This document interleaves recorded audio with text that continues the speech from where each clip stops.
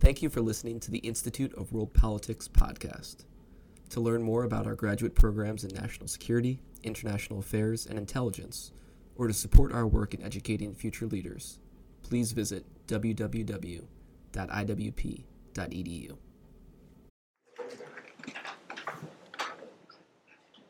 Ladies and gentlemen, it is my great pleasure to welcome you at the Kościuszko Chair Intermarium Lecture Series. Today our lecture is Encounter with Katyn by Professor Wolsza. Katyn is a major event in the Polish history, an important propaganda topic as well.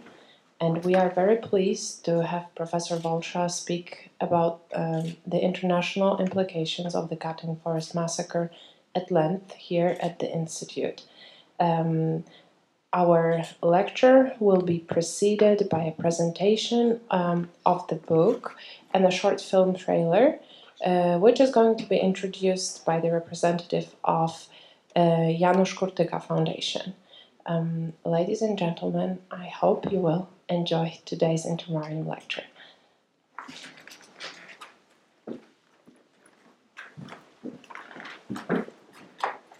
Ladies and gentlemen, I'm very happy to be here. I'm Paweł Kurtyka. I'm the president of the board of Janusz Kurtyka Foundation, and I will be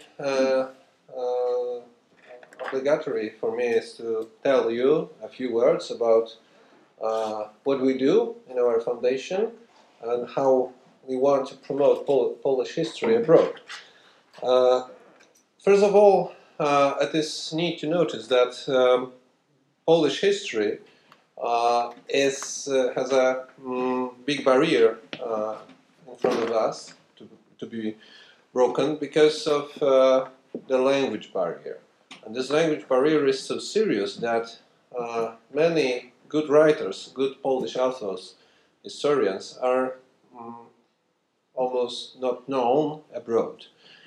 There were no or almost no translating programs for history writers because, for example, for literature, there are some programs dedicated to translate the books for Polish authors, but not for science, not for humanistics, not for history, but for literature. And we started in 2015 a program named Nagroda imienia Janusza Kurtyki, so the Janusz Kurtyka Award. And our task was to search for the brilliant books, proceed through the procedure of scientific research and opinions of scientists about this book. And after that, the main task for us was to translate this book into English and issue it in an American or foreign editor company, not in Poland, but abroad. And Professor Wolsza is our first rewarded author. For the book Encounter with Katyn, which is translation of Dotyk Katynia, issued in Poland a couple of years ago, we have our partner as Carolina Academic Press editor, and this book is issued in US in 2,000 copies. So it's available also to buy on Amazon, and it is available also to buy here in promo price for $40. And we have new books also, not only Professor Wolsza, because our program is running, and we have two other authors that win our competition, our reward, and it's Professor Andrzej Falba and Dr. Damian Markowski.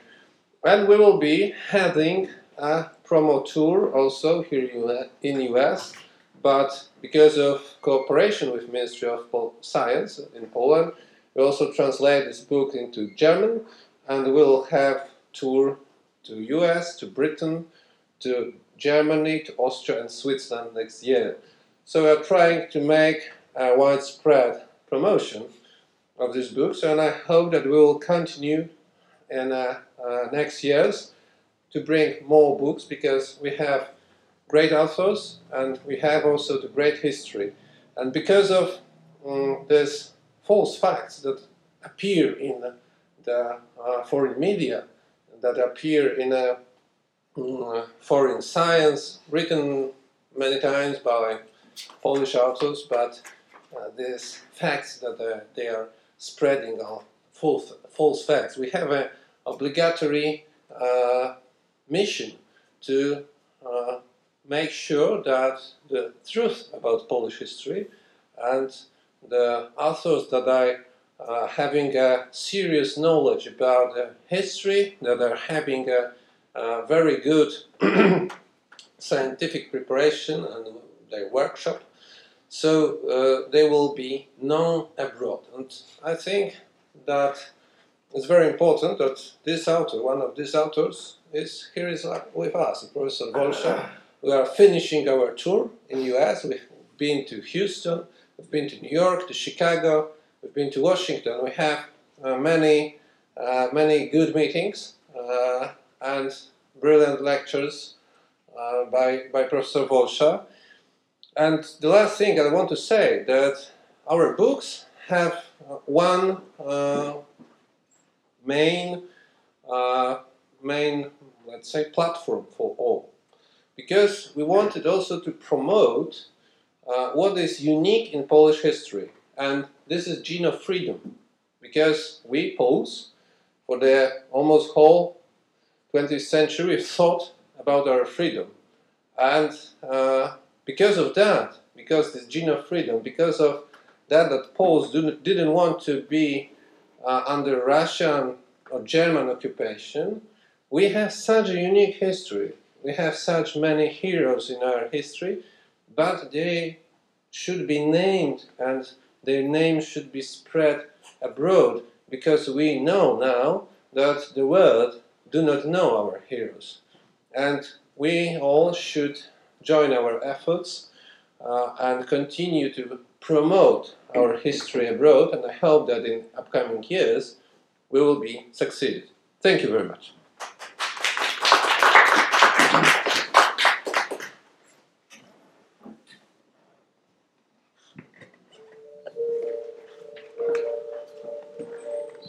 Forests can hold many secrets, both terrible and dark, hidden in the whispering trees, echoing in the ground.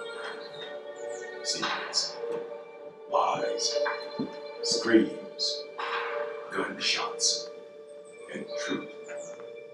This is the tale of a half-century of deceit, but also courage. The untold story of the Katyn Massacre, a brutal murder of thousands of Polish prisoners of war. In the spring of 1940, around 22,000 Polish military and civilian elites were executed in the shadows of the Katyn forest. A terrible history narrated by the witnesses who were kept silent for decades. Encounter with Katyn by Professor Tadeusz Wolsza.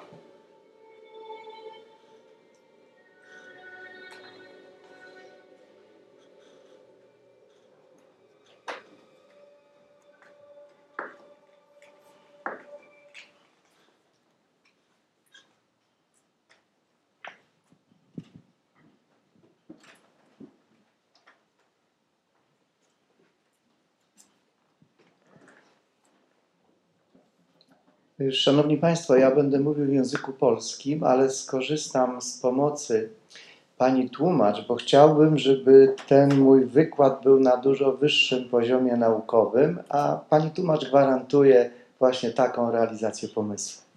Dear ladies and gentlemen, please allow me to speak Polish to express myself better in a more specific and scientific way, and that's why we're going to use the help of the interpreter. Tak. Wykład będzie zaopatrzony w pewną prezentację i w trakcie tej prezentacji chciałbym Państwu pokazać pewne ważne fotografie bohaterów moich wydarzeń, będą to fotografie z ekshumacji katyńskich, będą to fotografie dotyczące niektórych indywidualnych bohaterów wydarzeń, będą to również inne informacje prezentujące stan badań na temat zbrodni katyńskiej. Różnorodny materiał ikonograficzny. Ladies and gentlemen, I'm going to use the slides in my presentation so that it's more rich and you can see the pictures of the heroes of the particular events I'm going to be speaking of. You're going to see the pictures of the Katyn exhumation process. You're going to see the images of the individual heroes of particular events that took place. You're going to see some graphs. You're going to see some numbers and scientific research that's going to be shown on the screen, all relating to the Katyn Massacre, and I believe all the images you're going to see in my presentation are going to be varied and they're going to support my presentation. W 1939 roku we wrześniu Polska była ofiarą agresji dwóch państw, III Rzeszy Niemieckiej i Związku Sowieckiego. Był to efekt układu Ribbentrop-Mołotow, albo jak inni to mówią, Hitler-Stalin, i Polska była tym państwem, które zapłaciło jakby najwyższą cenę. Po prostu została po raz kolejny w historii rozebrana przez sąsiadów. Dear ladies and gentlemen,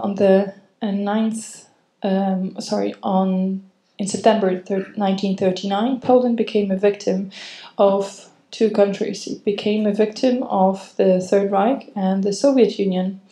And that was the result of the pact of Ribbentrop-Molotov, but also it's called the pact of Stalin and Hitler. And again, it was Poland who paid the highest price, and again, it was dismembered by its neighbors. Dla naszego dzisiejszego wykładu najważniejsza będzie informacja mówiąca o tym, że do sowieckiej niewoli dostało się około 250 000 polskich żołnierzy. W tym była dość duża grupa oficerów. To było ponad 10 000 oficerów, głównie oficerów rezerwy, w tym ludzi ważnych z polskiego punktu widzenia, bo tam byli i naukowcy, tam byli oficerowie z dużym doświadczeniem, tam byli specjaliści z różnych dyscyplin medycznych, technicznych, to byli również profesorowie wyższych uczelni. Ważne jest również to, że te 21 000 osób, które później były ofiarami zbrodni katyńskiej, to było około 25% polskiej przedwojennej inteligencji. To była elita społeczeństwa polskiego. The important fact in this lecture is going to be, I'm going to give you some information about the people who were imprisoned by the Soviets and what happened to 250,000 of the Polish people, many of those militaries, because out of 250,000 people who were imprisoned and who suffered because of those acts were 10,000 Polish officers. They were the officers of the reserve, but what's most important is that these people were crucial for the Polish country. Why? Because they're mostly scientists, officers, specialists in their fields, medical doctors. They were engineers and university professors, lecturers. So you can imagine if 21,000 people dies and they are the elite of the Polish country, you can imagine what Poland lost.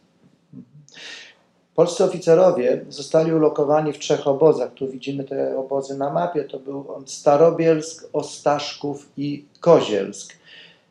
Te obozy to nie jest miejsce ich późniejszej, to nie jest miejsce, w których zostali zgładzeni, bo Sowieci wymordowali polskich oficerów niedaleko od miejsc lokalizacji obozów. Były to Katyń, Miednoje i Bykownia.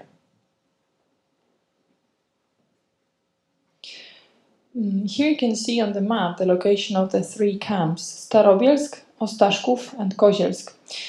However, the officers I mentioned were not killed in these places. They were killed close to 2 camps they were located in, and the locations, the top locations where they were killed were Katyn, Miednoje and Bykownia. Decyzja o egzekucji zapadła 5 marca 1940 roku. Sam pomysłodawcą był komisarz do spraw bezpieczeństwa wewnętrznego Związku Sowieckiego Ławrentij Beria, który ścisłemu kierownictwu Związku Sowieckiego zaproponował rozwiązanie najbardziej dramatyczne dla Polaków, czyli najwyższy wymiar kary, czyli kara śmierci. Ławrentij Beria argumentował, że ci Polacy, którzy przebywają w tych 3 obozach, nie rokują żadnej nadziei na taką resocjalizację, że zawsze będą wrogami Związku Sowieckiego, więc lepiej ich się pozbyć. The decision to kill all these militaries was made on the 5th of March of 1940, and the horrible idea giver was the head of the NKVD, which is the secret police of the Soviet Union, Ławrentij Beria. And he offered the most horrible solution he could offer, what to do with the soldiers who were imprisoned in those 3 camps I mentioned. He decided, or the argumentation behind it was that these militaries who were in those camps, they had no hope for the rehabilitation, for any change, and that they would always be the enemies of the Soviet Union, so the only solution for them was to kill them. Egzekucje były przeprowadzone przez NKWD w kwietniu i maju 1940 roku. The executions were made by NKVD in April and May of 1940. Sytuacja uległa zmianie, jeśli chodzi o sprawę katyńską, w czerwcu 1941 roku, kiedy Niemcy dokonały agresji na Związek Sowiecki i rozpoczęła się kolejna wojna, którą Niemcy prowadzili z niedawnym swoim sojusznikiem, bo jeszcze do niedawna i III Rzesza Niemiecka i Związek Sowiecki były sojusznikami. Do tego dochodzi jeszcze jeden bardzo ważny moment, jeśli chodzi o arenę międzynarodową. Polacy od początku wojny byli w koalicji antyhitlerowskiej razem z Wielką Brytanią. I w momencie, kiedy III Rzesza Niemiecka dokonała agresji na Związek Sowiecki stał się sojusznikiem Wielkiej Brytanii. I chcąc nie chcąc, sojusznik naszego sojusznika był naszym sojusznikiem. Brzmi to troszkę dziwnie, ale tak to wtedy wyglądało.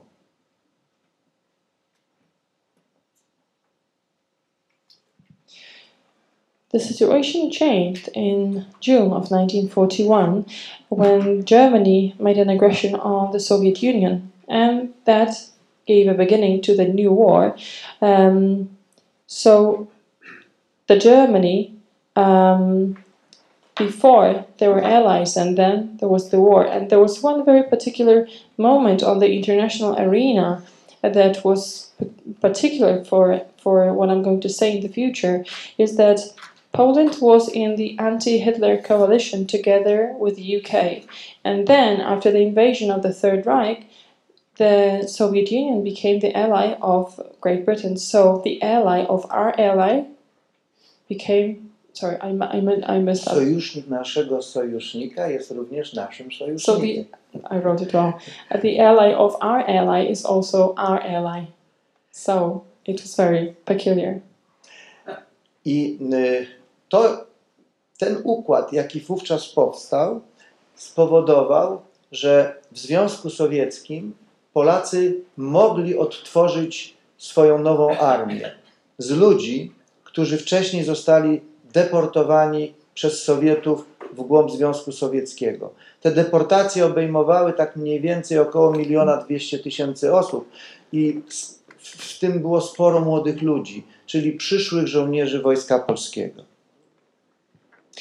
The system was created in such a way that in the Soviet Union, the Poles could finally restore their army using or with the help of the people who were deported by the Soviets very deep into the Soviet Union. And these were around 1,200,000 of people, many of them young people who could become the future of the Polish army. Widoczni na zdjęciu premier rządu polskiego Władysław Sikorski i dowódca polskiego wojska na wschodzie w Związku Sowieckim generał Władysław Anders rozpoczęli poszukiwanie zaginionych oficerów, czyli szukali tych 20 kilku tysięcy Polaków, o których wszelki słuch wówczas zaginął. In the presentation, you can see the picture of two people. One of them is the Prime Minister Władysław Sikorski, Władysław Anders, the head of the Polish military in the east. And these two men, Sikorski and Anders, they started the search of the 21,000 of the Polish military who somehow got lost. Jak się Państwo domyślacie, Sowieci nie przyznali się do zbrodni katyńskiej, kręcili, oszukiwali, podawali fałszywe informacje. Najbardziej taka kuriozalna była taka, której udzielił Stalin Sikorskiemu, że Polacy najprawdopodobniej uciekli do Mandżurii i już nie sposób ich odnaleźć.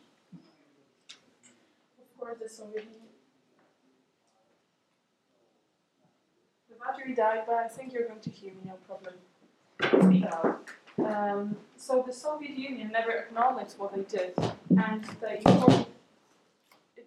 comes up and down. So the battery died. The Soviets never acknowledged what they did, and they were misleading, they were lying, they were telling all kinds of sometimes very awkward and ridiculous answers. For instance, Stalin was supposed to tell Sikorski that all these people were maybe lost in Manchuria and they would never come back again, so it was not treated very seriously. I przez pewien czas, od 1941 do 1943 roku, jakby o tej sprawie katyńskiej wprawdzie sporo osób mówiło, zarówno i w Londynie, i w Moskwie, ale nie było żadnych konkretnych rezultatów, które by pozwoliły ustalić los zaginionych Polaków. So between 1941 and 1943 there were many people who spoke about the topic. So these people were gone, but there was no answer as to what happened to these people. So both in London and in Moscow there were people trying to find an answer to what happened to all those people, however, without any particular answer. Sytuacja nagle uległa zmianie na wiosnę 1943 roku, a dokładniej rzecz biorąc w kwietniu, kiedy Niemcy, radio berlińskie, ogłosiło wręcz dramatyczną dla Polaków informację, że w Katyniu, niedaleko Smoleńska, zostały odnalezione groby polskich oficerów, bo przede wszystkim byli to polscy oficerowie, że skala zbrodni jest przeogromna, że być może są to ci oficerowie, których dotychczas poszukiwano i że jest to rzecz jak na tamte czasy niespotykana. Proszę zauważyć, ogłaszają to Niemcy, którzy mają na sumieniu obozy koncentracyjne i obozy zagłady rozproszone po całej Europie, w tym również na ziemiach polskich. Niemcy, którzy zamordowali tysiące polskich obywateli. Tu nagle postanawiają tej sprawie nadać międzynarodowe znaczenie. And the situation changes in spring of 1943 and precisely in April of 1943, where the Germans announced what happened and the discovery that was made. Particularly the radio of Berlin announced that near Katyn, near Smolensk in Katyn, mass graves were found, and possibly they could be the mass graves of the Polish officers, the more than 21,000 people who were lost. And the scale of this massacre and the mass graves was unprecedented.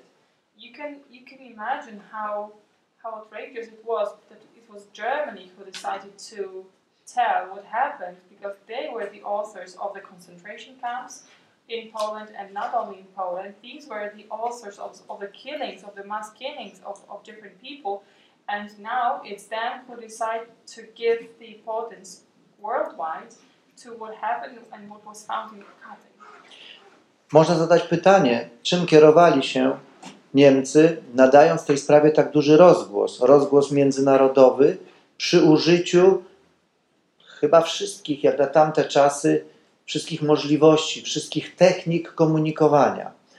Bo dość tu tylko zauważyć, że tam, gdzie odkryto groby katyńskie, były obecne kamery filmowe, radio oraz tysiące osób, którym Niemcy chcieli pokazać miejsce zbrodni.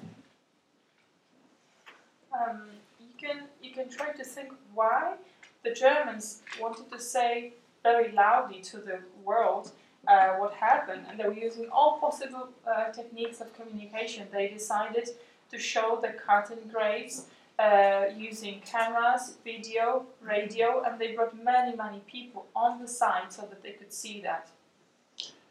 To jest ta dacza NKWD w Katyniu, w której Sowieci dokonywali egzekucji polskich oficerów na wiosnę 1940 roku. This is the house in which the cottage house in Katyn when the secret police of the Soviet Union and KGB killed the Polish officers in spring of 1940.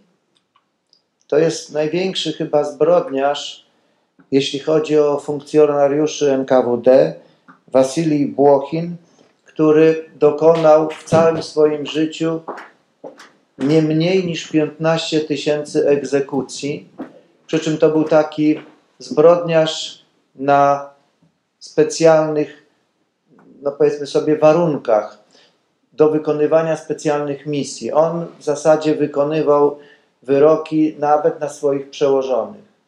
Także do niego Józef Stalin miał ogromne zaufanie. Wasilij Błochin opracował taką specjalną metodę egzekucji. Ubierał się w długi skórzany płaszcz, nosił ochronne okulary, szczelne nakrycie głowy, dlatego że nie chciał się pobrudzić krwią. W ciągu jednej nocy mógł wykonać, jak on sam określił, nie więcej niż 250 egzekucji, ale nie dlatego, że on był zmęczony tymi egzekucjami, tylko pistolet, z którego strzelał, potrafił technicznie wytrzymać 250 strzałów. On this picture you can see Wasilij Błochin, who was the biggest criminal of all the NKVD, and he personally killed more than 15,000 people. And this is the person who was the biggest criminal, but he was working on very special conditions. He had very special missions. He would even kill his own supervisors, his own bosses.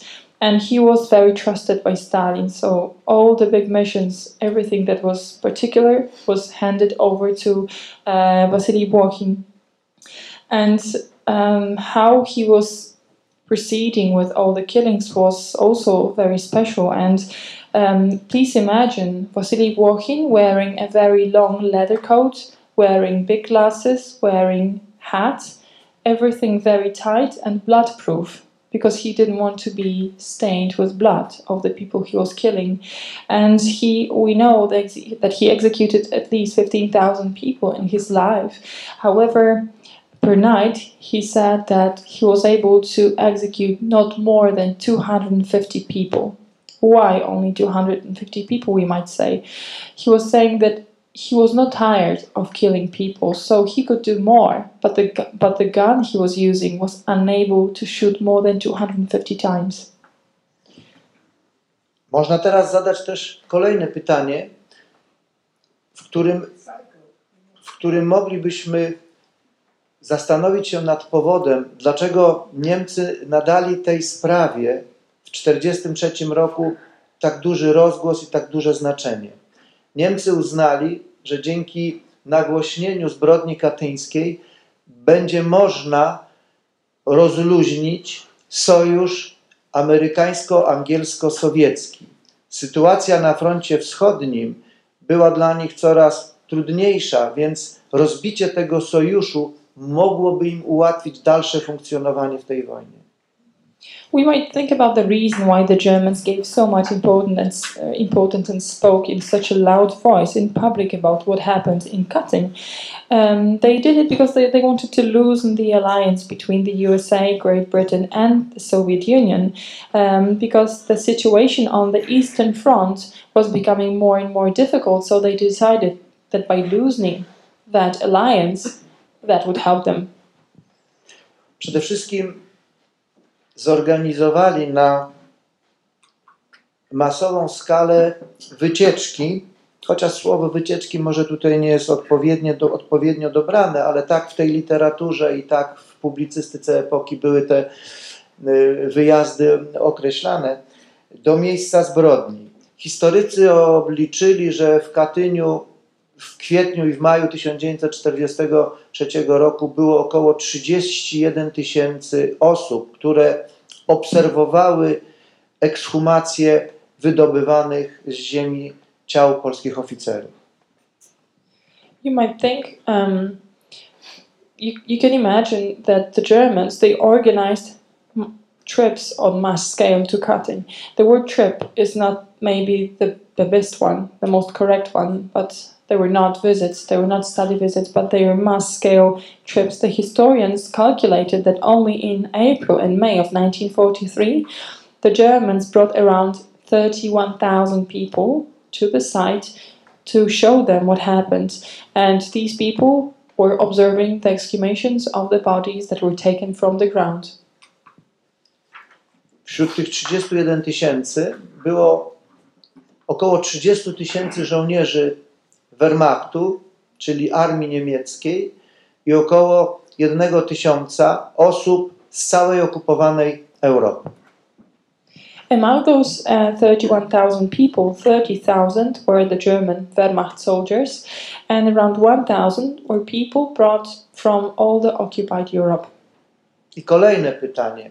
Dlaczego Niemcy przywieźli ponad 30 000 żołnierzy Wehrmachtu? Another question is why the Germans would bring 30,000 of the German Wehrmacht soldiers to the site. Też jest to dość prosta sprawa do wytłumaczenia. To był moment, kiedy front wschodni niejako dawał Niemcom do zrozumienia, że już są w gorszej sytuacji. Armia Czerwona kontratakuje. Stąd obraz polskich zamordowanych oficerów miał zachęcić żołnierzy niemieckich do większego bohaterstwa. To miała być dla nich przestroga. Niemcy mówili, jak będziecie przegrywali, to skończycie tak, jak zostali zamordowani polscy oficerowie. And the explanation is very, very simple. Because on the Eastern Front, the Germans were not doing as great. The Red Army was coming. So bringing all those German militaries to the site was there to warn them and to show them, if you don't stay strong, if you don't fight peacefully, then the same thing might happen to you as it happened to all these people. So you have to be strong fighting back. W tych delegacjach zaproszono również dziennikarzy, pisarzy, naukowców, lekarzy z całej okupowanej Europy, czyli ludzi, którzy po powrocie do swojego miejsca zamieszkania mogliby być wykorzystani do akcji propagandowej. Tę wiedzę z Katynia przekazaliby gdzieś dalej, do Paryża, do Wiednia, do Rzymu, do Brukseli, Amsterdamu, do różnych stolic okupowanej Europy. To była największa akcja propagandowa, tak mi się przynajmniej wydaje, jaką Niemcy zorganizowali w czasie II wojny światowej. Propaganda związana ze zbrodnią katyńską była jedną, albo może nawet największą akcją propagandową. Who are the people, the 1,000 people that were brought to the Katyn forest to see the exhumations of the persons? They were journalists, they were scientists, they were doctors, all coming from the occupied Europe. And they were going to be used as a tool of propaganda, because all the people who came to Katyn to see what happened in the Katyn Massacre, they would go away to their respective countries, to their respective capital cities of Paris, Vienna, Rome, Brussels, Amsterdam, all the capitals of occupied Europe, to spread the word further and to continue with the propaganda.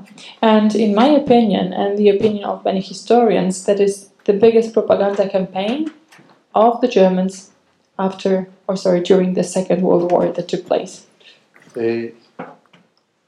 Niemcom szczególnie zależało na tym, żeby tam do Katynia przybyły delegacje złożone z obywateli państwa polskiego, z generalnego gubernatorstwa, z kraju Warty, a nawet złożyli zaproszenie dla przedstawicieli rządu Rzeczypospolitej Polskiej, który w tym okresie z uwagi na wojnę przebywał na Wyspach Brytyjskich. Tu mamy generała Mariana Kukiela, który był ministrem obrony narodowej, i generał Marian Kukiel bardzo poważnie rozważał propozycję wyjazdu do Katynia. Niemcy gwarantowali Polakom nietykalność. The Germans wanted to bring different delegations to the site, and they even wanted to bring the delegations of the Poles, of the Generalne Gubernatorstwo, general government at the time. They wanted to bring the representatives of the Polish government in exile. At that time it was in Great Britain, and they even invited Marian Kukiel, who was the Minister of National Defense of Poland, and at the time they decided, you'll be untouchable, you can come, we'll do nothing to you. Ponadto zaprosili około 60 innych Polaków o różnych zawodach i różnych zainteresowaniach z tym samym celem, to znaczy rozpowszechnienia w okupowanej Polsce informacji o zbrodni katyńskiej. W tym momencie można wysunąć taką hipotezę, pojawił się pomysł Niemców, by Polaków zachęcić do udziału w walce przeciwko Armii Czerwonej. Niemcy liczyli na to, że Polacy, kiedy dowiedzą się o zbrodni katyńskiej, zapałają większą sympatią do Niemców i jeżeli dojdzie do sytuacji, że Armia Czerwona wkroczy na ziemię polskie, to po tej informacji o zbrodni katyńskiej zbrojnie przeciwstawi się Sowietom.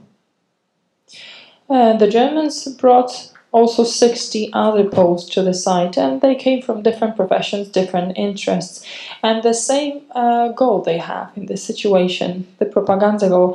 They decided that if they bring the people from the occupied Poland to see the Katyn Massacre results, they would fight back the Red Army when the Red Army enters. So they decided that maybe if the Poles get to know what happened and that this massacre was done by the Soviets, then maybe they would like the Germans more, and that was the main reason why the Poles were invited.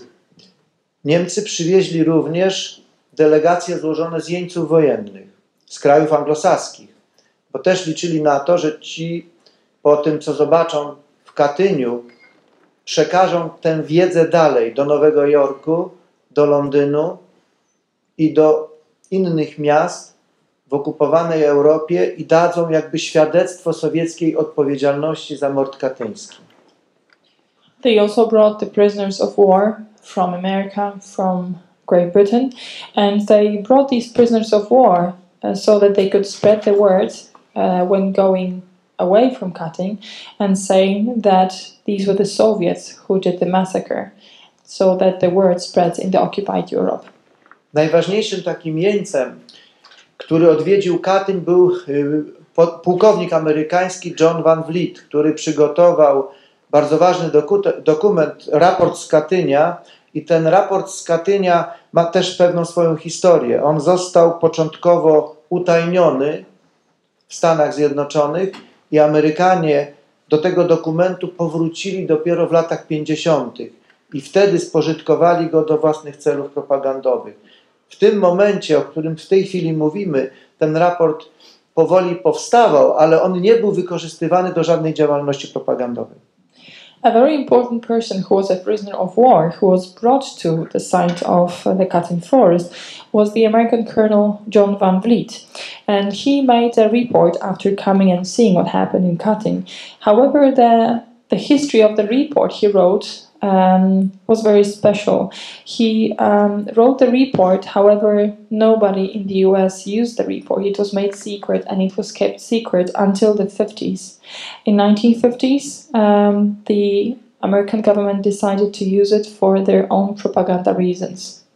Teraz przedstawię Państwu kilka slajdów, żeby przedstawić delegatów z Generalnego Gubernatorstwa, tych Polaków, którzy są ważni z punktu widzenia określenia prawdy na temat zbrodni katyńskiej. Mamy pana pułkownika Adama Szebestę. To był człowiek, który pracował w Polskim Czerwonym Krzyżu, był oficerem Wojska Polskiego. Jana Emila Skiwskiego, to jest znany pisarz w Polsce. Ferdynand Goethel, również pisarz. Wszyscy trzej przygotowywali bardzo szczegółową dokumentację ze swojej wizyty w Katyniu i ta dokumentacja była później wysłana do rządu Rzeczypospolitej Polskiej w Londynie. I'm going to show you the images of three very important people who also went to Katyn and wrote their reports to tell the truth about what happened. You can see Adam Szebesta. He was part of the Polish army. He was part of the Red Cross officer of the Polish army. Emil Skiwski, Ferdynand Goethel, both writers. And all the three men, they wrote very detailed documentation and sent it to the Polish government in exile. Niemcy zaprosili również Komisję Techniczną Polskiego Czerwonego Krzyża, która zajęła się identyfikacją ofiar zbrodni sowieckiej. Na czele tej komisji stał dr Marian Wodziński z Instytutu Zakładu Medycyny Sądowej z Krakowa. The Germans invited also a technical commission to write a report, and the head of the technical commission of the Red Cross was Marian Wodziński, who worked in a court in Kraków in Poland. Praca tej komisji była naprawdę bardzo ważna. Po pierwsze, to była nie tylko identyfikacja ofiar zbrodni katyńskiej. To była informacja ważna również z punktu widzenia rodzin pomordowanych, którzy od 1939 roku czekali na jakąkolwiek informację o losie swoich bliskich. The identification of the bodies was very important, not only for historical reasons and why they came there, why this technical commission was so important. First of all, to identify what happened precisely, and secondly, to tell the families of all the people who were waiting since 1939 to get any information about 21,000 people, what happened, and that these are the people. Te informacje z nazwiskami zamordowanych publikowała polska prasa, polskojęzyczna prasa wydawana przez Niemców na terenie okupowanej Polski. Jednym z takich dziennikarzy, który zajął się sprawą identyfikacji, był Władysław Kawecki. The information with the names of the people was published in the Polish language press. It was published by the Germans in the occupied Poland, and one of those journalists that made sure that it was going to be published was Władysław Kawecki. To jest przykład gońca krakowskiego z 1943 roku z informacją na pierwszej stronie. Odkryto masowe groby polskich oficerów. Proszę sobie wyobrazić, że po raz pierwszy w historii takich czasopism, które dotychczas w ogóle nikt nie kupował, po gazety ustawiały się kolejki w Krakowie i w Warszawie, bo tam były informacje z pierwszej ręki, najważniejsze dla tych, którzy czekali na informacje o swoich bliskich. You can see here the first page of Goniec Krakowski, a newspaper that published an article saying mass graves of the Polish officers discovered. You can see how important that must have been for the people to get the information firsthand that something like that happened. And the press was published in Krakow, it was published in Warsaw, and you can imagine that press that nobody bought before these titles, suddenly everybody was queuing to get a copy of this newspaper. Najważniejszą jednak rolę odegrała Międzynarodowa Komisja Lekarska. I teraz kilka słów o historii. Dlaczego tą sprawą zajęła się Międzynarodowa Komisja Lekarska, natomiast sprawy nie zbadał Międzynarodowy Czerwony Krzyż. And one of the most important commissions that was appointed to investigate the Katyn Massacre was the International Medical Commission that started to operate, and why the topic was not inspected by the Red Cross. O badanie sprawy zbrodni katyńskiej władze Rzeczypospolitej Polskiej i władze III Rzeszy Niemieckiej zwróciły się do Międzynarodowego Czerwonego Krzyża, ale napotkały na protest ze strony Związku Sowieckiego. I w regulaminie Międzynarodowego Czerwonego Krzyża była taka informacja, że jeżeli jedno z zainteresowanych państw, a były tu 3 państwa zainteresowane, Polska, Niemcy i Związek Sowiecki, jeżeli jedno z tych państw zgłosi sprzeciw, to Międzynarodowy Czerwony Krzyż nie może prowadzić tam badania. The government of Poland and the Third Reich asked the Red Cross to investigate the topic and to send their people there to check what happened. However, the Soviet Union, of course, protested, and the regulation of the Red Cross says that if any of the participants opposes, the Red Cross cannot start to investigate the issue. And of course, one of the 3 interested parties in the topic, being Poland, Germany, and the Soviet Union, one of those opposed, the Red Cross could not start their operations. I w zamian Niemcy sprowadzili 14 wybitnych specjalistów z zakresu medycyny sądowej, wybitnych profesorów z kilku okupowanych przez siebie państw, w tym jednego lekarza z kraju neutralnego ze Szwajcarii, François Neville'a. So, to answer back, Germans decided to appoint this medical commission, and they invited 14 renowned specialists from different countries, being specialists in their fields, being professors, doctors, and they brought all these people from different countries. One of those was a neutral country, which was Switzerland, and they brought also the doctor called François Neville. Chciałbym wśród tych wszystkich tu obecnych na slajdzie profesorów wyróżnić lekarza węgierskiego Ferencza Orszosa, który w tym czasie dokonał bardzo ważnego odkrycia medycznego. Ferenc Orszos na podstawie przeprowadzonych przez siebie badań wcześniej i tych w Katyniu ustalił na podstawie zachowania szczątków ludzkich przybliżony termin egzekucji. I on w 1943 roku na podstawie badań medycznych stwierdził, że Polacy zostali zamordowani na wiosnę 1940 roku. To było bardzo ważne ustalenie. Wydaje mi się, że gdyby nie warunki wojenne, to jest 1943 rok, to za to osiągnięcie naukowe mógłby być laureatem Nagrody Nobla w zakresie medycyny. Here you can see some of the participants of the medical commission, and I would like to point out the role of Ferenc Orszos. He came from Hungary, and he made a very, very special Hungary based on what he investigated and based on what he found in Katyn. He was able to determine the date where the officers were executed.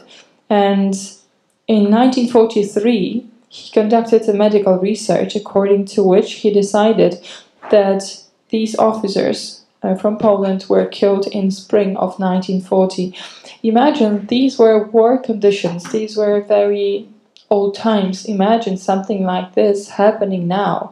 He would be even awarded a Nobel Prize for medicine or something. At that time he wasn't, of course. Oczywiście nie tylko ustalenia medyków były tutaj decydujące, dlatego że Komisja Techniczna Polskiego Czerwonego Krzyża,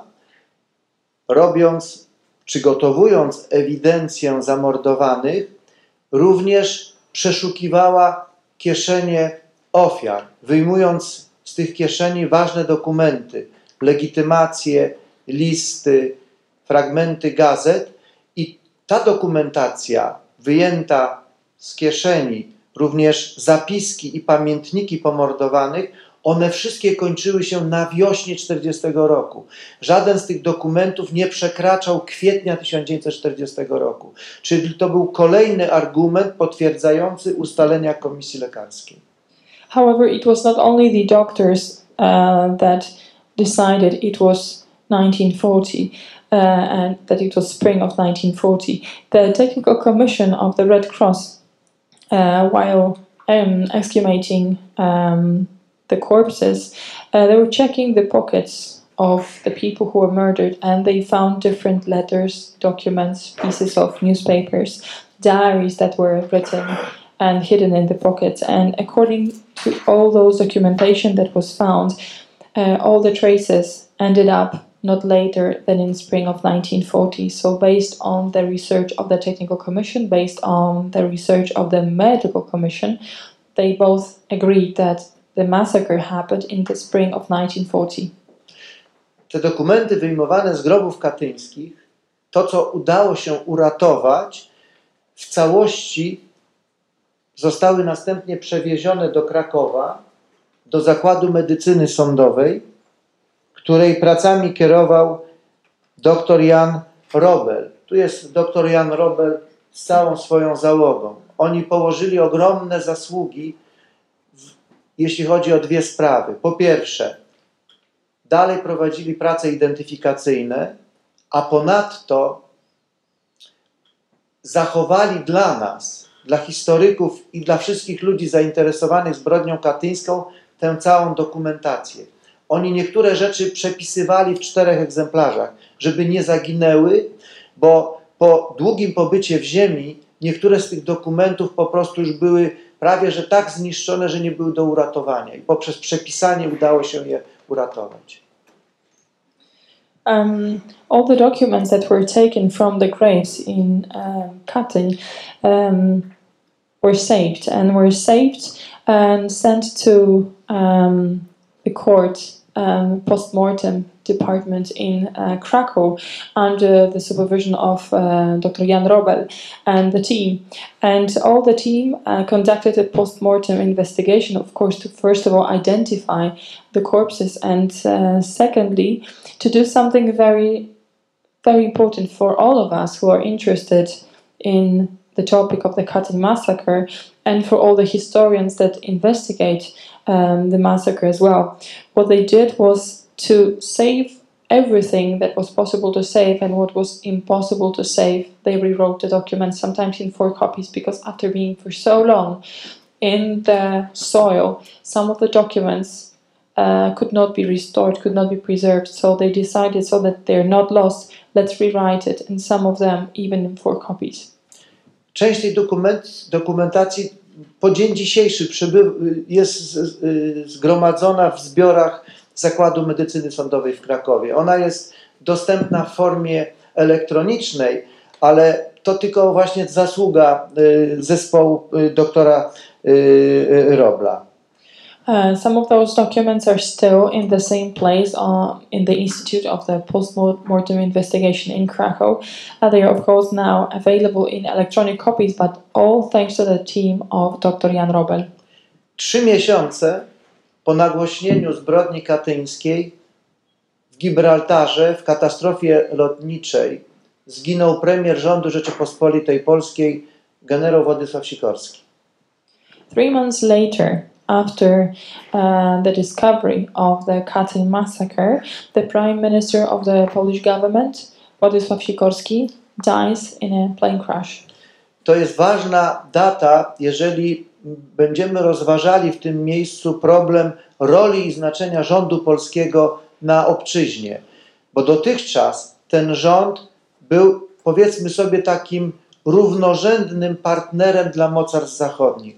W momencie śmierci Sikorskiego i po katastrofie, po nagłośnieniu przez Niemców sprawy zbrodni katyńskiej, ranga rządu polskiego nagle bardzo mocno zmalała, została osłabiona.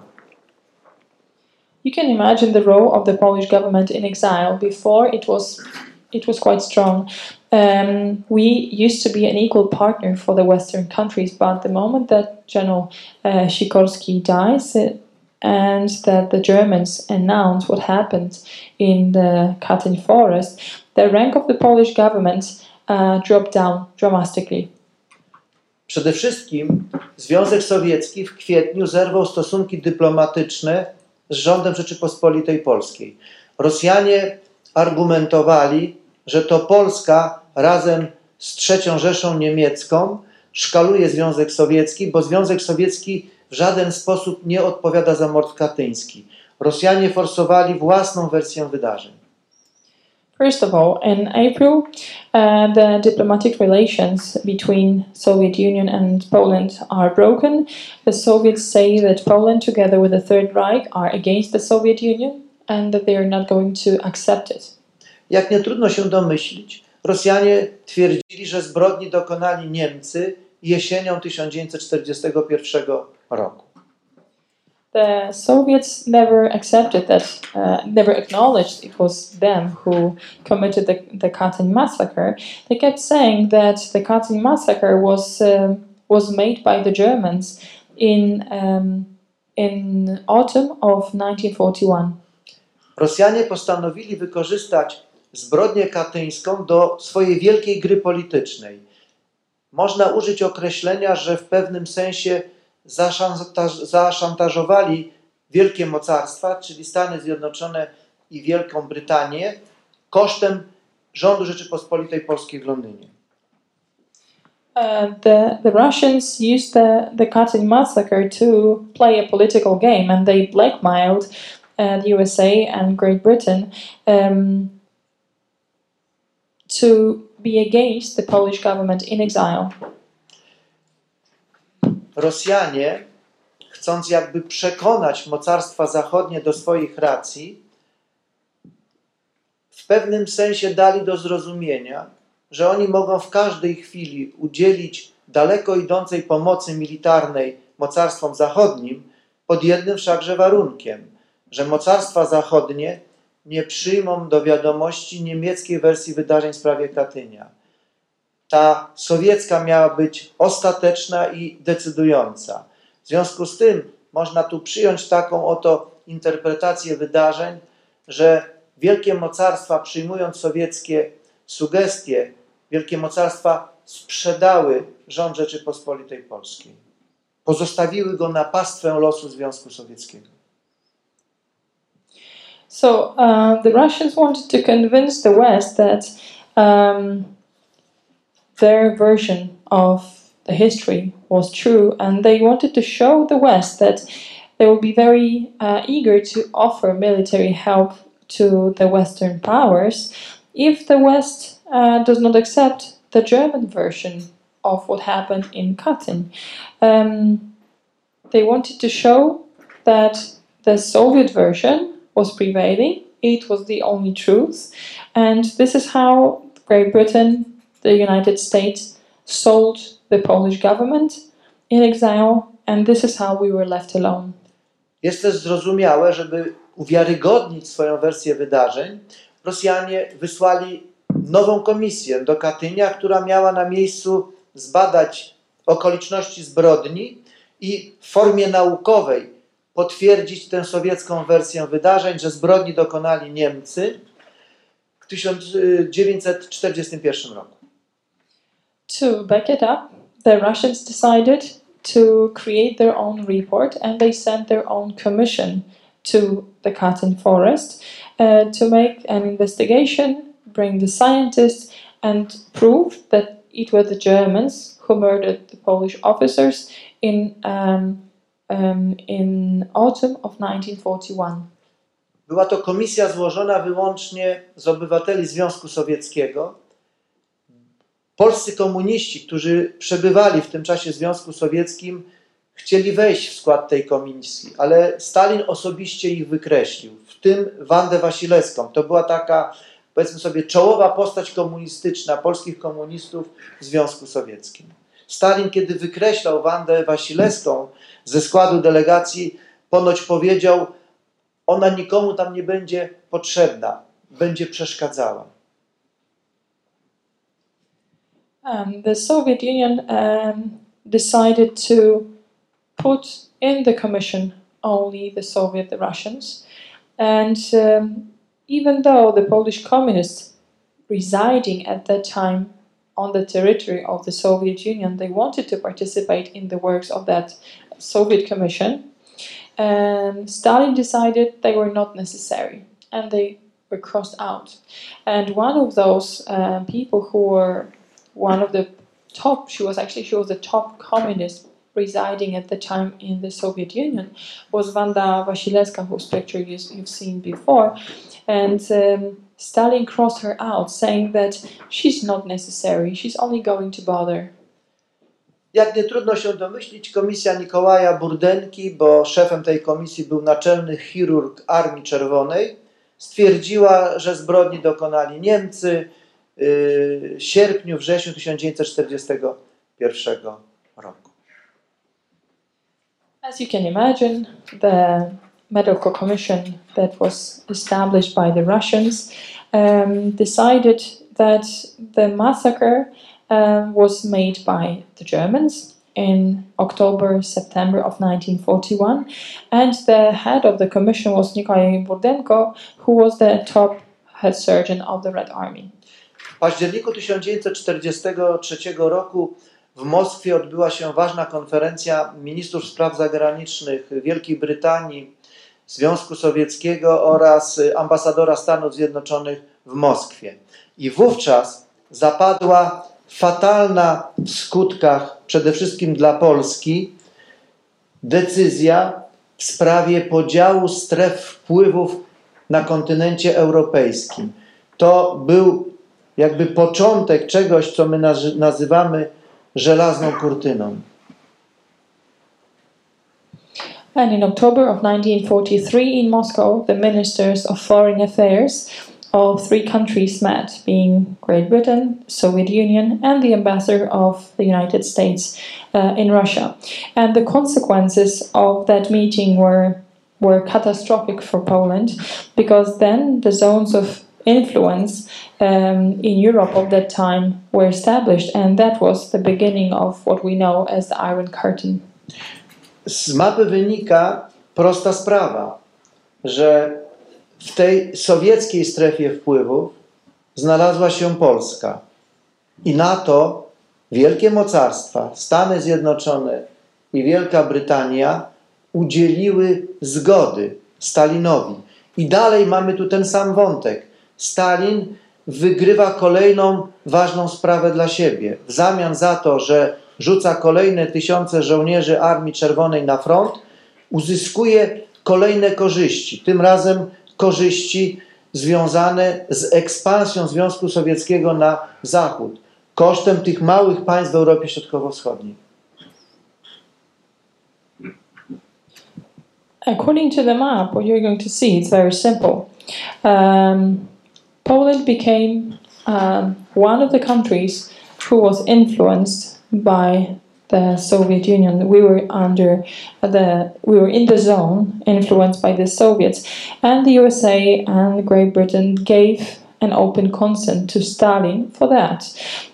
So this is how Stalin wins again. He can put the militaries to the front, he can put a lot of militaries to the front, and this is how he can win when he wants. So again, he benefits because he can expand more to the west at the cost of all those smaller countries in Europe. Ale to nie tylko terytorium, to nie tylko obszar Polski, Czechosłowacji, Węgier, Rumunii, Bułgarii, państwa bałtyckie. To również alternatywa komunistyczna dla tych wszystkich rządów, które w czasie wojny w warunkach emigracyjnych przebywały na Wyspach Brytyjskich. Stalin uzyskał gwarancje, które pozwoliły mu również przejąć pełnię władzy we wszystkich krajach za żelazną kurtyną. Dlatego, że w Moskwie przygotowano specjalne struktury, specjalnych polityków komunistycznych, którzy za Armią Czerwoną wkroczyli do swoich krajów.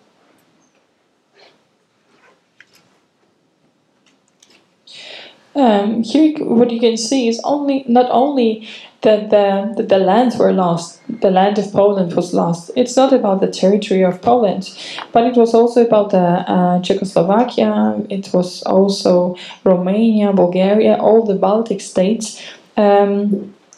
What he did was getting an alternative for what was happening at the time. So all the countries that had their governments in exile, they lost the government and the countries because Stalin got a warranty that he would get the full power of all the countries that were behind the Iron Curtain. And this is how, when the Red Army was following and occupying the subsequent countries, the politicians that were previously prepared to take over the respective governments were put in their places.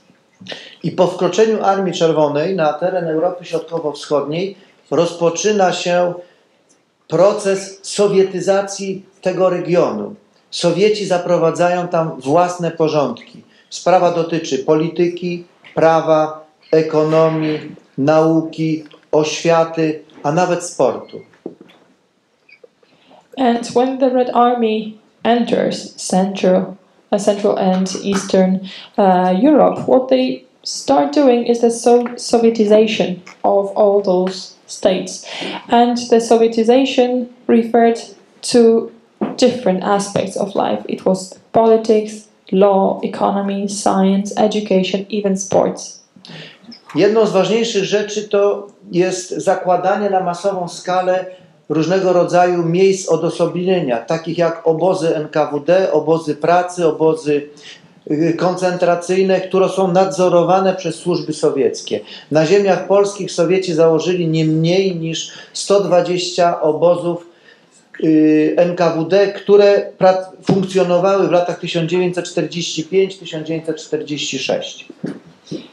One of the most important things was that the secret police of the Soviet Union, NKVD, decided to establish camps all around Poland, and they were labor camps, concentration camps, all kinds of camps, at least 120 of those that were managed and supervised by NKVD. They were established and operating in 1945-1946. Jednocześnie rozpoczynają przemysłową eksploatację regionu. Wywożą całe fabryki, różnego rodzaju surowce mineralne i strategiczne, w tym między innymi uran z kopalni położonych w Czechosłowacji, w Polsce, w Estonii i w Bułgarii. At the same time, they begin industrial exploitation of the regions they take over. So they take away factories, they take away all the raw materials they can find, they take all kinds of important things that were found locally, like for instance uranium that was taken from Czechoslovakia, Poland, Estonia and Bulgaria, and they bring it back to the Soviet Union. W czeskim obozie w Jachymowie jednym z więźniów, który nie zgadzał się z polityką komunistów czeskich, był Emil Zatopek, jeden z najwybitniejszych sportowców po wojnie, 4-krotny złoty medalista Igrzysk Olimpijskich w lekkiej atletyce. One of the prisoners of one of those labor camps was Emil Zatopek. He was a prominent athlete, a 4-time winner of the golden medal at the Olympics. He was not agreeing with the politics of the Soviet Union at the time. Oprócz eksploatacji przemysłowej i gospodarczej, sowietyzacja polegała również na walce z Kościołem katolickim i z religią w ogóle. Apart from the industry and economy that was Sovietized, they decided to Sovietize also the religion, the Catholic religion and religion whatsoever. prześladowani byli najwyżsi dostojnicy kościelni. Tu mamy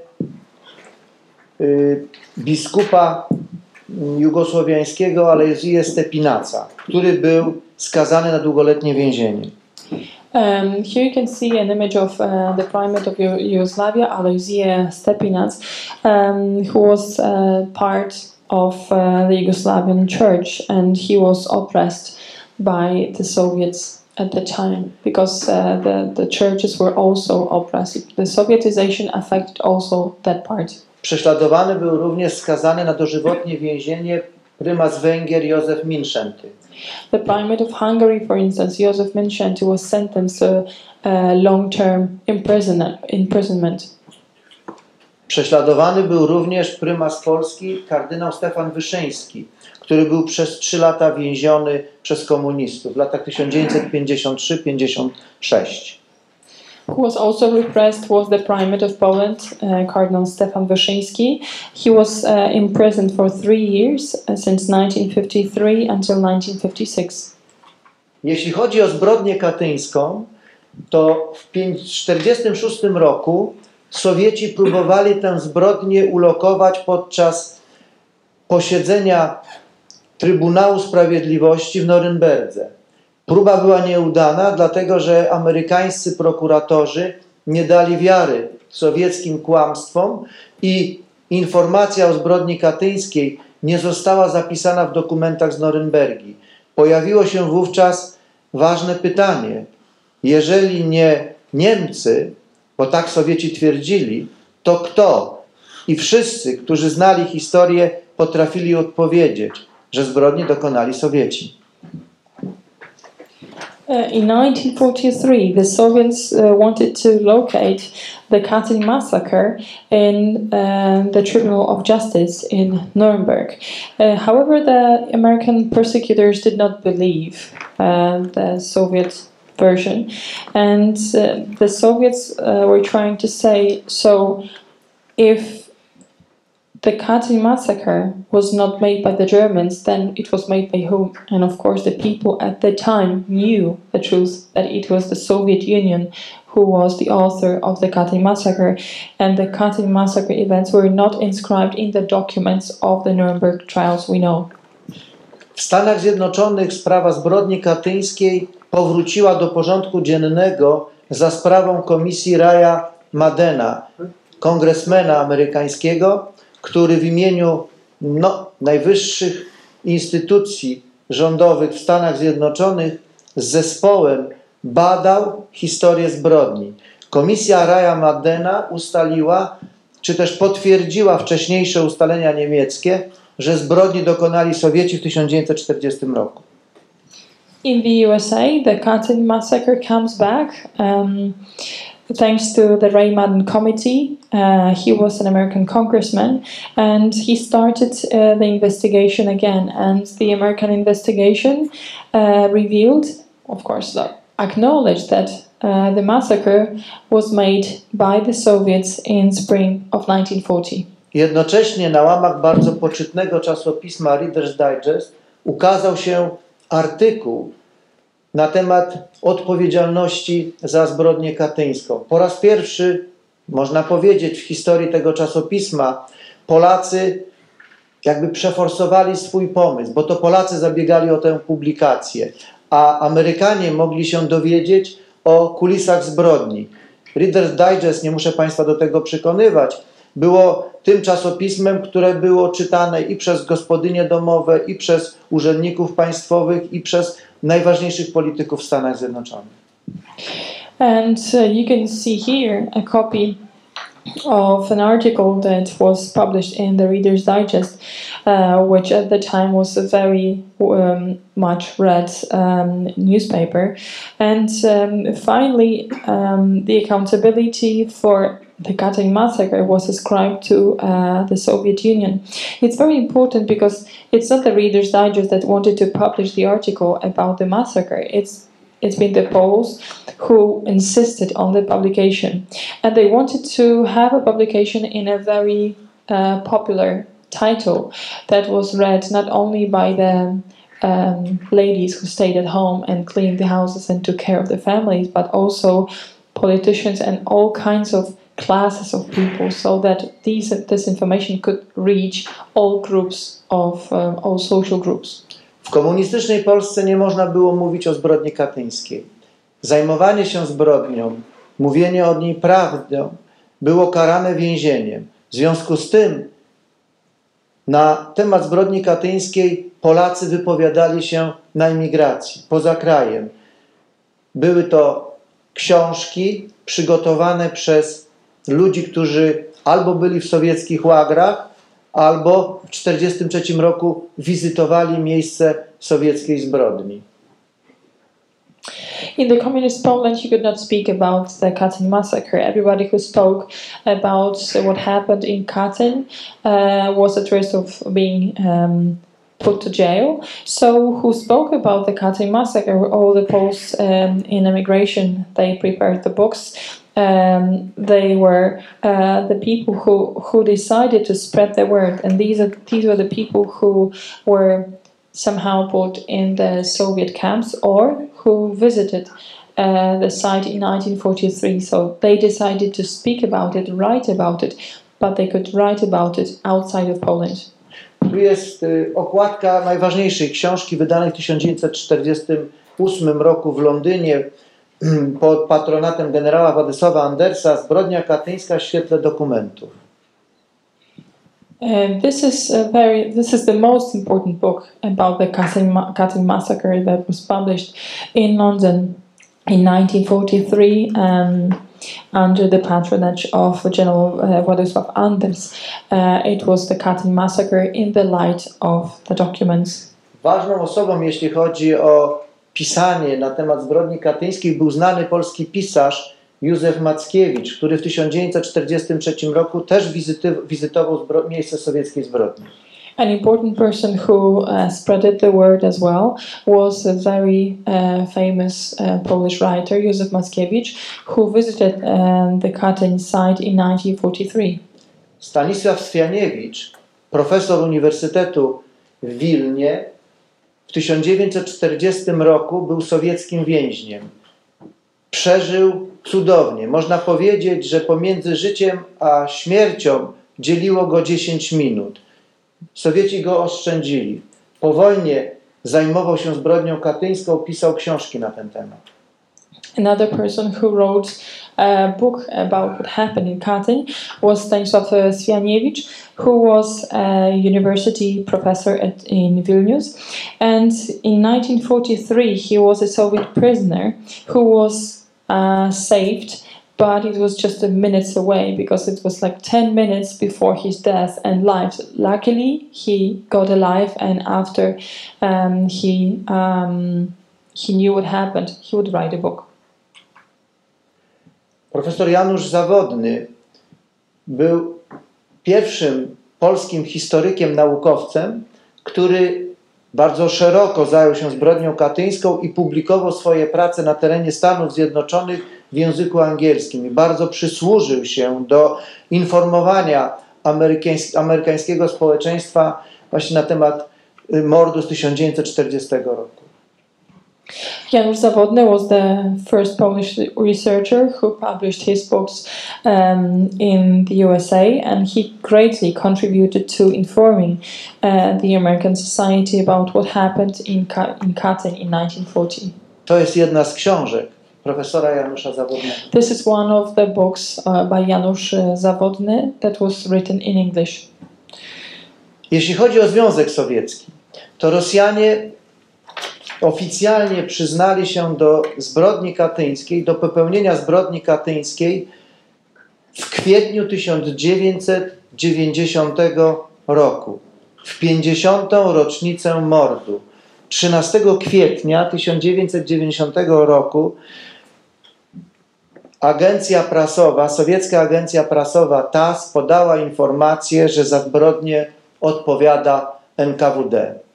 I to była jakby decydująca informacja, która w pewnym sensie zakończyła międzynarodową dyskusję na temat ustalenia sprawców mordu w Katyniu.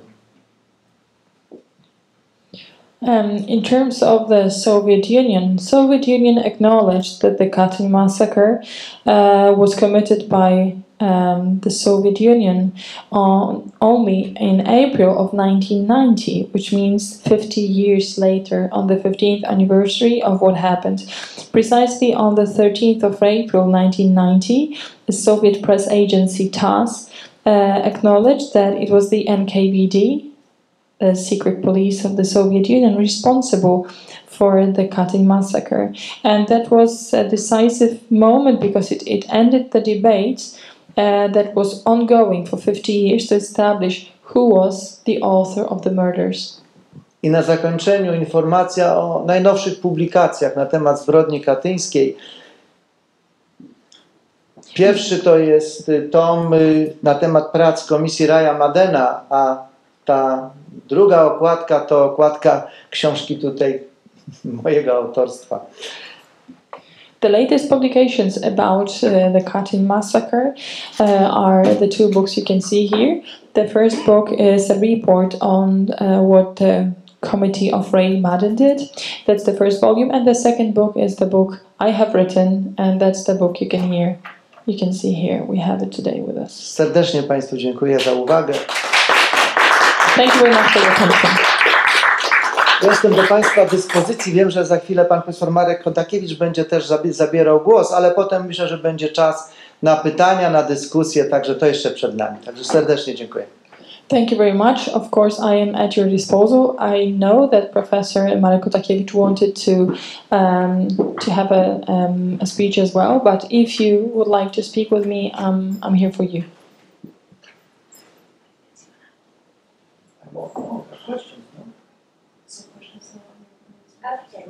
Okay.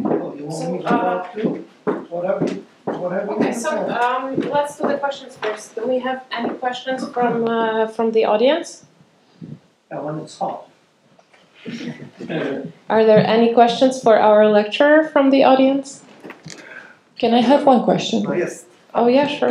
So post World War II in the Soviets kind of influencing Poland, was there a lot of animosity, obviously, between the Poles and the Soviet Union in response to Katyn? Or had that kind of been washed aside? You mean in 1990? Well, 45 and on. Oh. So.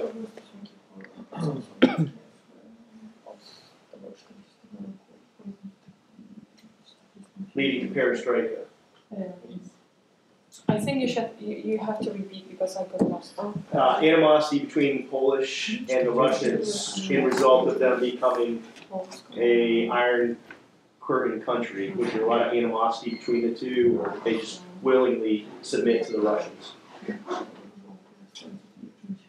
in response to Katyn?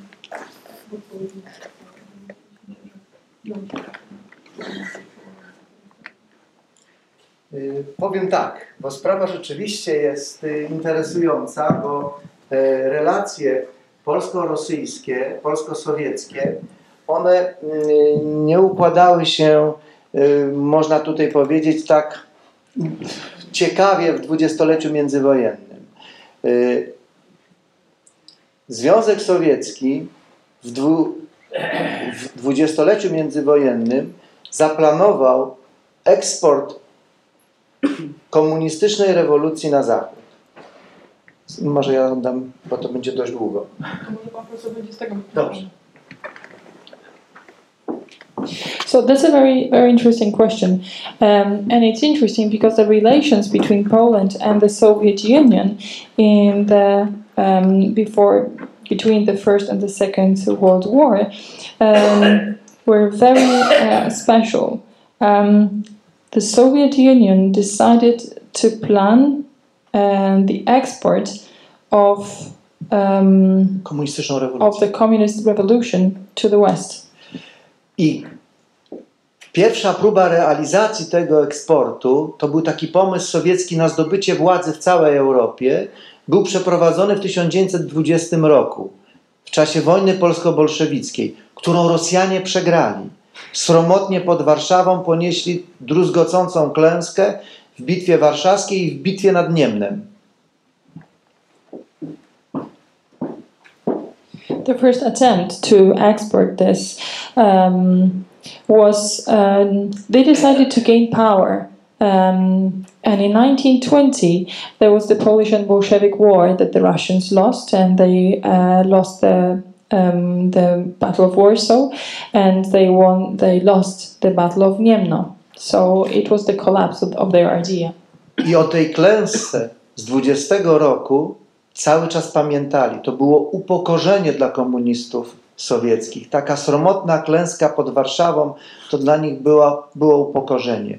I niektórzy uważają, że to, co się wydarzyło w 1940 roku w Katyniu, to był w pewnym sensie rewanż za wydarzenia sprzed 20 lat. Że to była taka forma zemszczenia się na Polakach.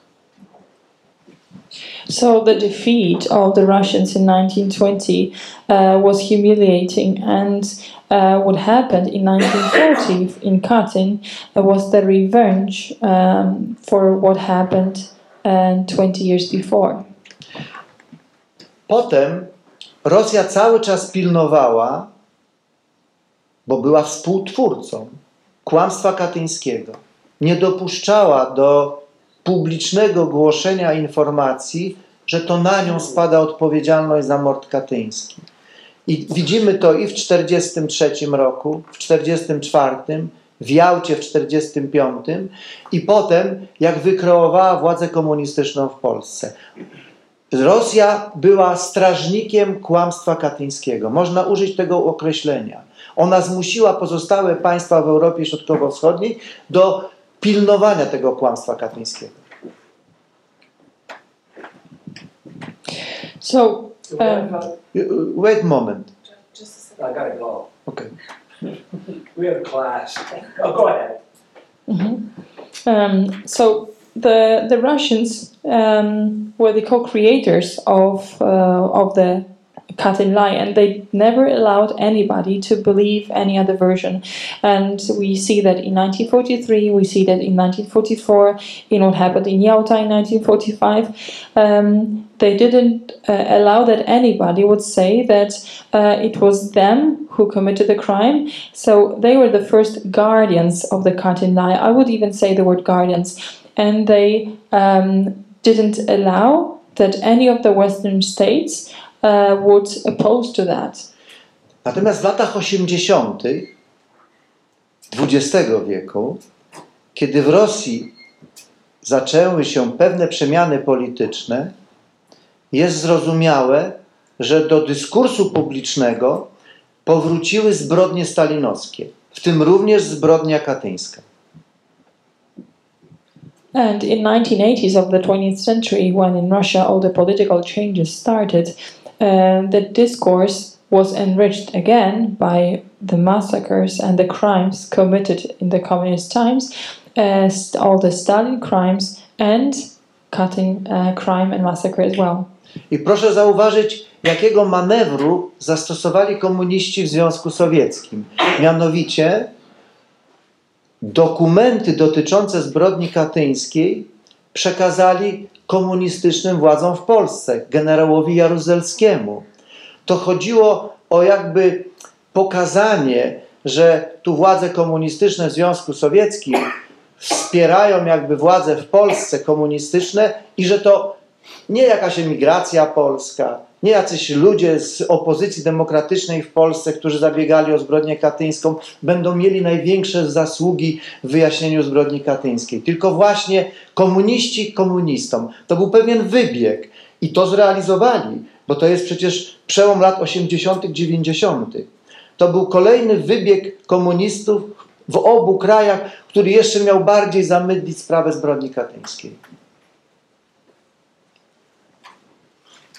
And you can see the very interesting maneuver of the Soviet Union, because all the documents of the Katyn Massacre before, they were in the Soviet Union, and then they were passed on to General Jaruzelski, who was a communist authority of Poland.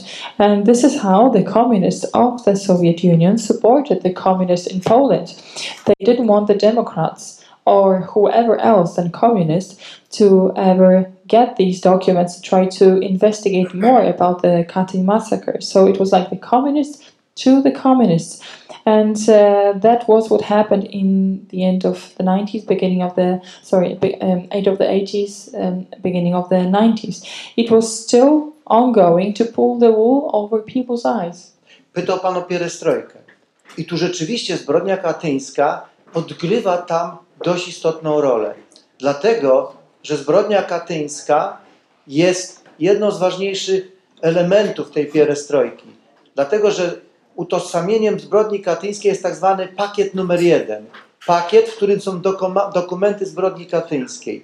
I te dokumenty są przekazywane pierwszemu sekretarzowi Komunistycznej Partii Związku Sowieckiego, następcy. Czyli to jest jakby ważna rola w całym tym dyskursie politycznym w Związku Sowieckim.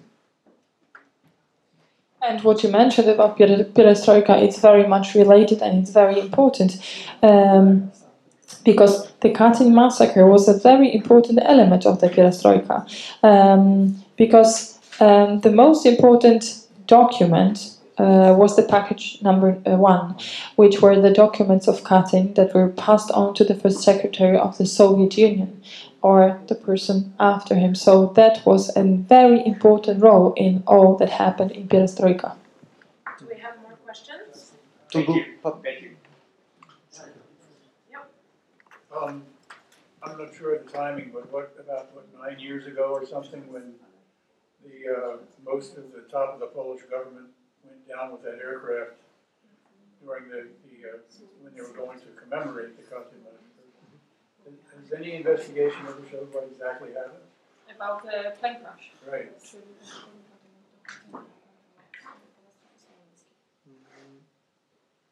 No, mogę udzielić takiej ogólnej komisji, informacji, bo była powołana specjalna komisja w Polsce pod kierunkiem pana ministra Antoniego Macierewicza, która badała okoliczności katastrofy smoleńskiej, w której zginął prezydent Rzeczypospolitej Lech Kaczyński. No i w tej katastrofie zginął tata tutaj naszego kolegi Pawła Kurtyki, Janusz Kurtyka, prezes Polskiego Instytutu Pamięci Narodowej.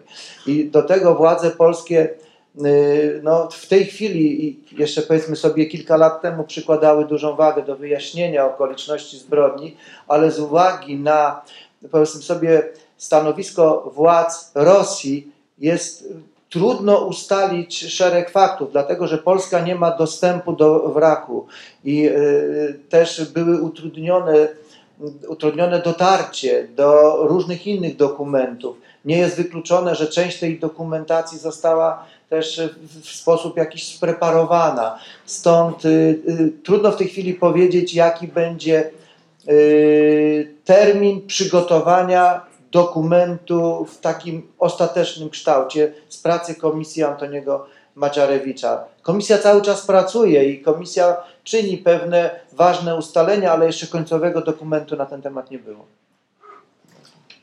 So, speaking about what you're saying, there was a commission that was appointed under the supervision of Minister of Defense of Poland, Antoni Macierewicz.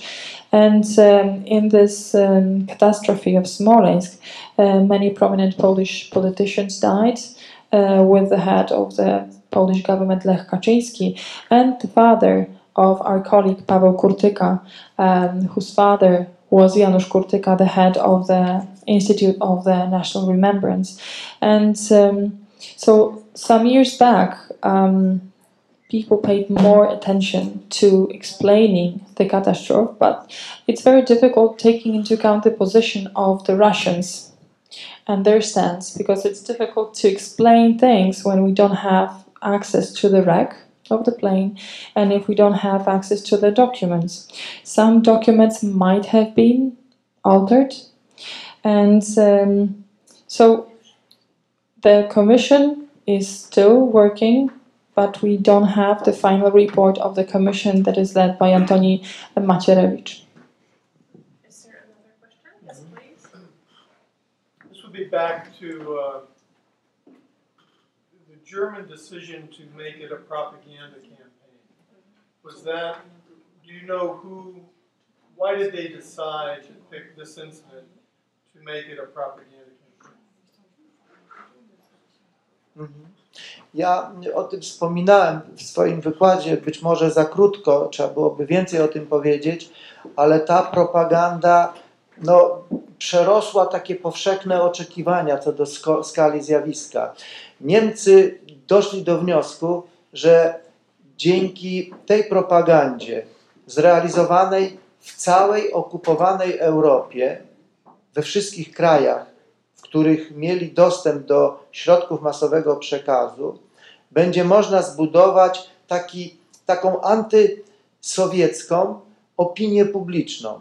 A Sowieci byli sojusznikami Wielkiej Brytanii i Stanów Zjednoczonych. Więc chcieli przez tę propagandę poróżnić sojuszników, ich osłabić, a siebie wzmocnić. I think I mentioned about that in my presentation, but maybe I didn't dedicate too much time and attention to that particular topic. The propaganda outscaled the expectations of the propaganda. They decided that thanks to the propaganda in all the countries of the occupied Europe, they would use all kinds of the mass media to spread the world and to build an anti-Soviet attitude, because the Soviets had the alliance with Great Britain, with America, and they wanted to loosen the alliance. And they decided that if we, the Germans, continue with the propaganda, the alliances will be removed, and that was the purpose of the propaganda. I to nie była taka zwykła propaganda prasowa, bo to były filmy dokumentalne w języku niemieckim, francuskim. To były broszury, plakaty, czasopisma i szacuje się, że nakłady tych czasopis osiągnęły kilka milionów egzemplarzy. To były te delegacje zjeżdżające z wielu krajów, czy przeogromna skala zjawiska, wręcz niespotykana, jak na tamte czasy. Bo proszę zauważyć, żeby przewieźć 1000 osób z Europy Zachodniej do Smoleńska, trzeba było to zorganizować drogą lotniczą. To był rok 1943.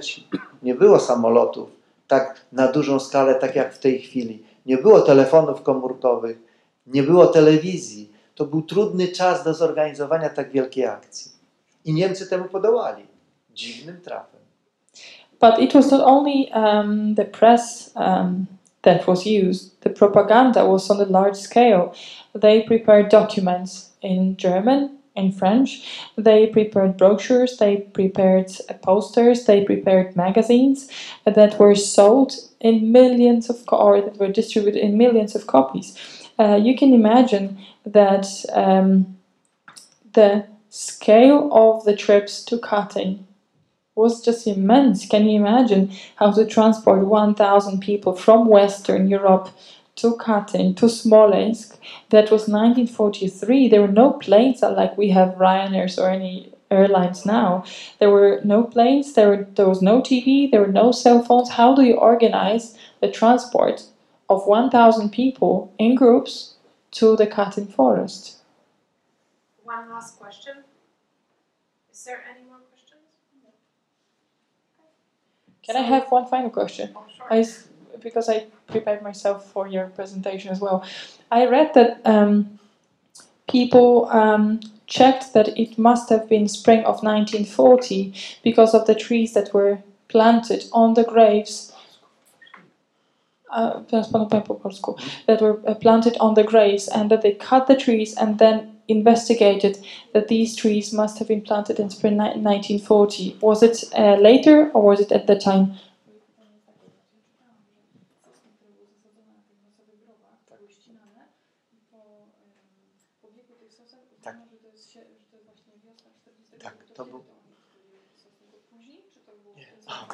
pytanie, które pani tłumaczka zadała, ono jest istotne, bo to ja mówiłem o tych różnych sposobach i metodach ustalania terminu zbrodni. Mówiłem o Ferenczu Orszosie, mówiłem o tych dokumentach wyjmowanych z kieszeni, ale również Niemcy zaprosili swoich specjalistów z różnych dyscyplin naukowych.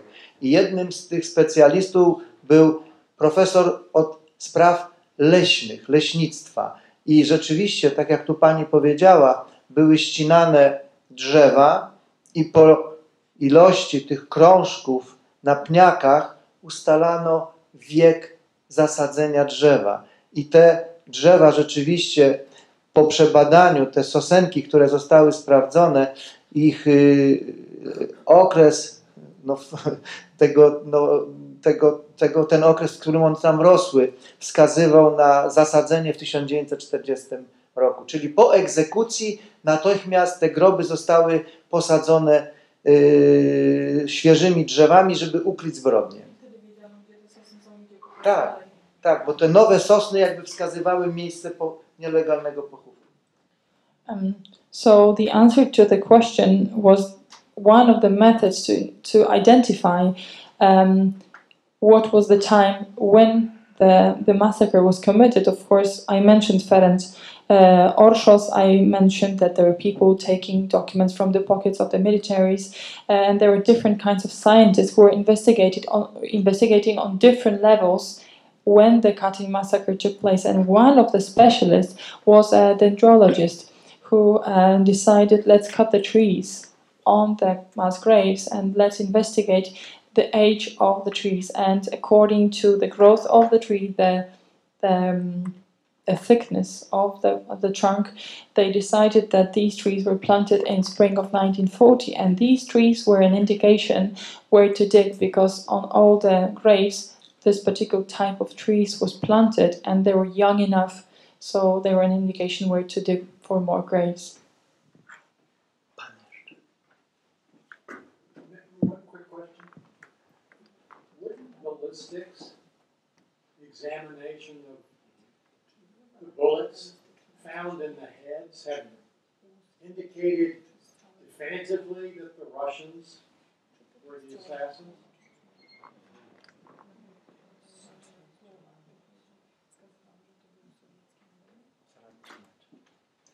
Znaczy sprawa, jeśli chodzi o pochodzenie amunicji, w której zostały wykonane wyroki, ona jest powszechnie znana.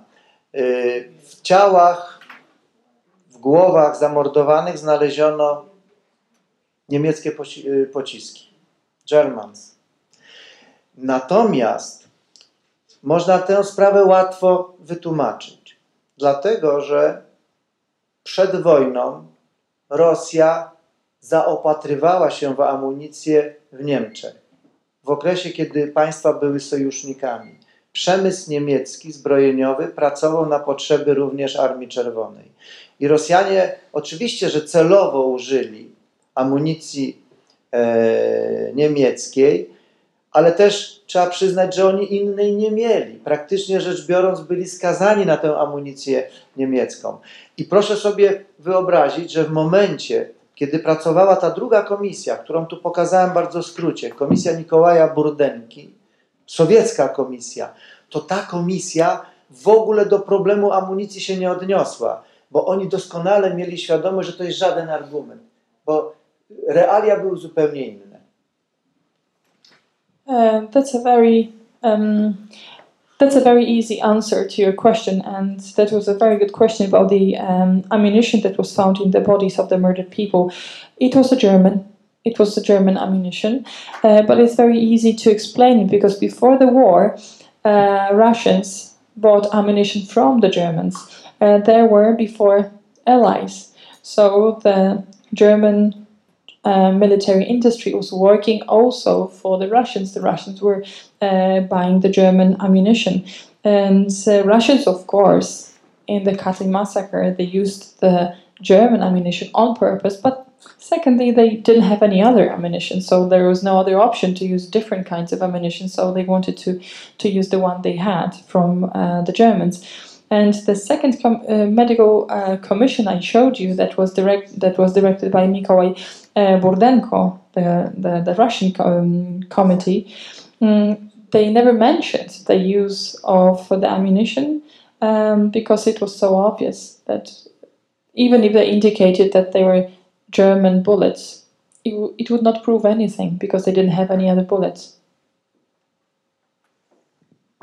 Finish. I am very happy to invite Professor Chodakiewicz to conclude our lecture.